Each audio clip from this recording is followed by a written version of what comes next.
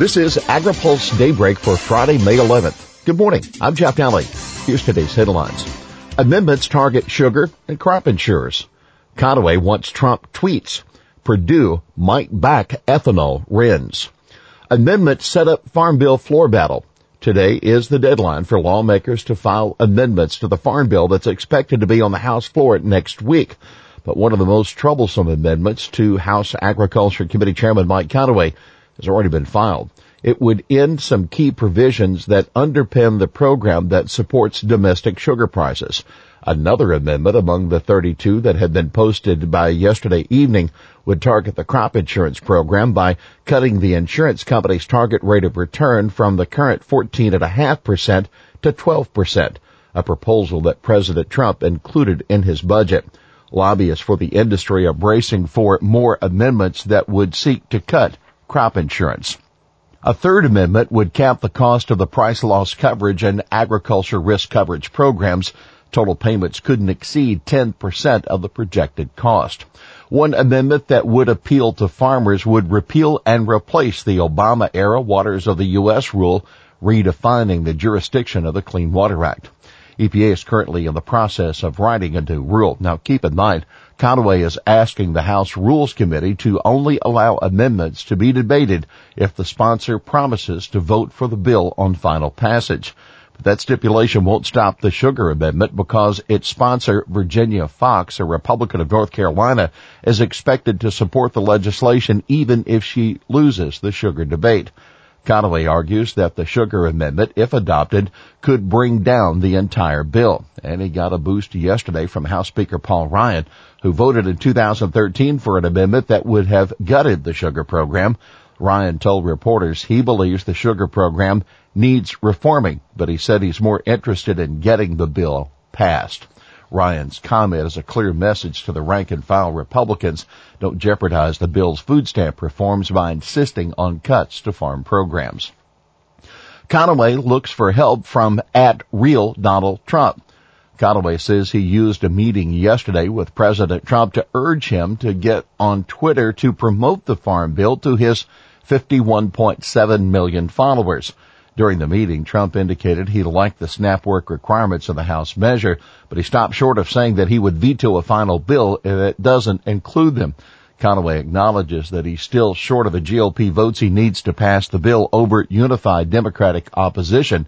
He said, I'll be working with them over the weekend to get them to where they need to be and to get whatever information they need so they understand exactly what the bill does. A wide gap remains between U.S. and China on trade talks. The U.S. and China remains sharply at odds on a wide range of trade issues, even after an intense 30-hour negotiating session last week in Beijing. That according to Commerce Secretary Wilbur Ross. That may sound bad to U.S. agriculture that's being hit by Chinese retaliatory tariffs, but Ross stressed to lawmakers yesterday that the two sides are planning to meet again soon. A delegation led by Liu He, China's vice premier, is due to arrive in Washington next week for a second round of talks with U.S. officials, that according to the Financial Times. Ross told a Senate Appropriations Subcommittee, while the gap is wide, it appears as though they will be returning to the states here in Washington in the next week or two to continue discussions. So I'm hopeful that we can make some progress with them. Ross also said the USDA continues to prepare an aid program for farmers affected by Chinese tariffs. He said, we're well aware that it's horribly unfair for one industry to bear the brunt of retaliation in our efforts to help other parts of the economy. So we will do our level best to minimize the problem and maximize the support we can provide. Purdue might support export RINs. The ethanol industry has been expressing alarm at the possibility that the Trump administration could allow exported ethanol to qualify for biofuel credits or RINs. But Agriculture Secretary Sonny Perdue says he could support that as long as EPA offsets the impact of waivers from the renewable fuel standard that have been provided to small refiners. The RINs for exports plan surfaced at the end of a meeting that Trump held Tuesday with a group of senators. Perdue said, "We are fine with that as long as the previous wave gallons that took us down below 14 billion gallons can be reallocated, and future mandates to get domestic ethanol used to the 15 billion gallons required by law."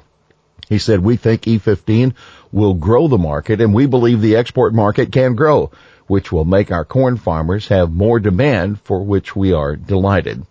Keep in mind, the ethanol industry could challenge the export RINs plan in court, arguing that it isn't allowed by the 2007 energy law. Similarly, refiners could sue to block the vapor pressure waiver necessary to allow year-round sales of E15. Roberts and Stabenow seek to expand aid to military veterans. A release of a draft farm bill in the Senate could still be several weeks away, but Senate Agriculture Chairman Pat Roberts and Ranking Democrat Debbie Stabenow have released a bipartisan proposal to expand help for military veterans that is likely to be in that legislation. The Roberts-Stabenow proposal would expand USDA support to all new veterans, even if they already have been in agriculture. USDA's existing veterans initiatives are designed to support vets who are new to farming. Other provisions would help vets get crop insurance and make them eligible for down payment loans on real estate purchases. Washington State farm workers win piece rate case.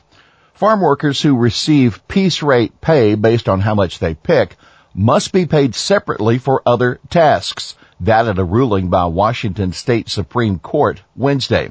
Agriculture workers may be paid on a piece rate basis only for hours in which they are engaged in piece rate picking work, according to the court. The rest of the time that they're working, they must be paid at least the minimum wage. The workers argued that they had a right to separate payment for time spent on tasks like transporting ladders to and from the company trailer, traveling between orchards and orchard blocks, attending mandatory meetings or trainings, and storing equipment and materials. Here's today's He Said It.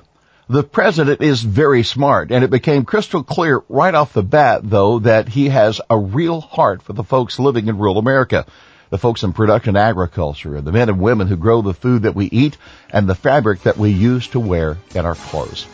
That House Agriculture Chairman Mike Conaway describing yesterday's White House meeting.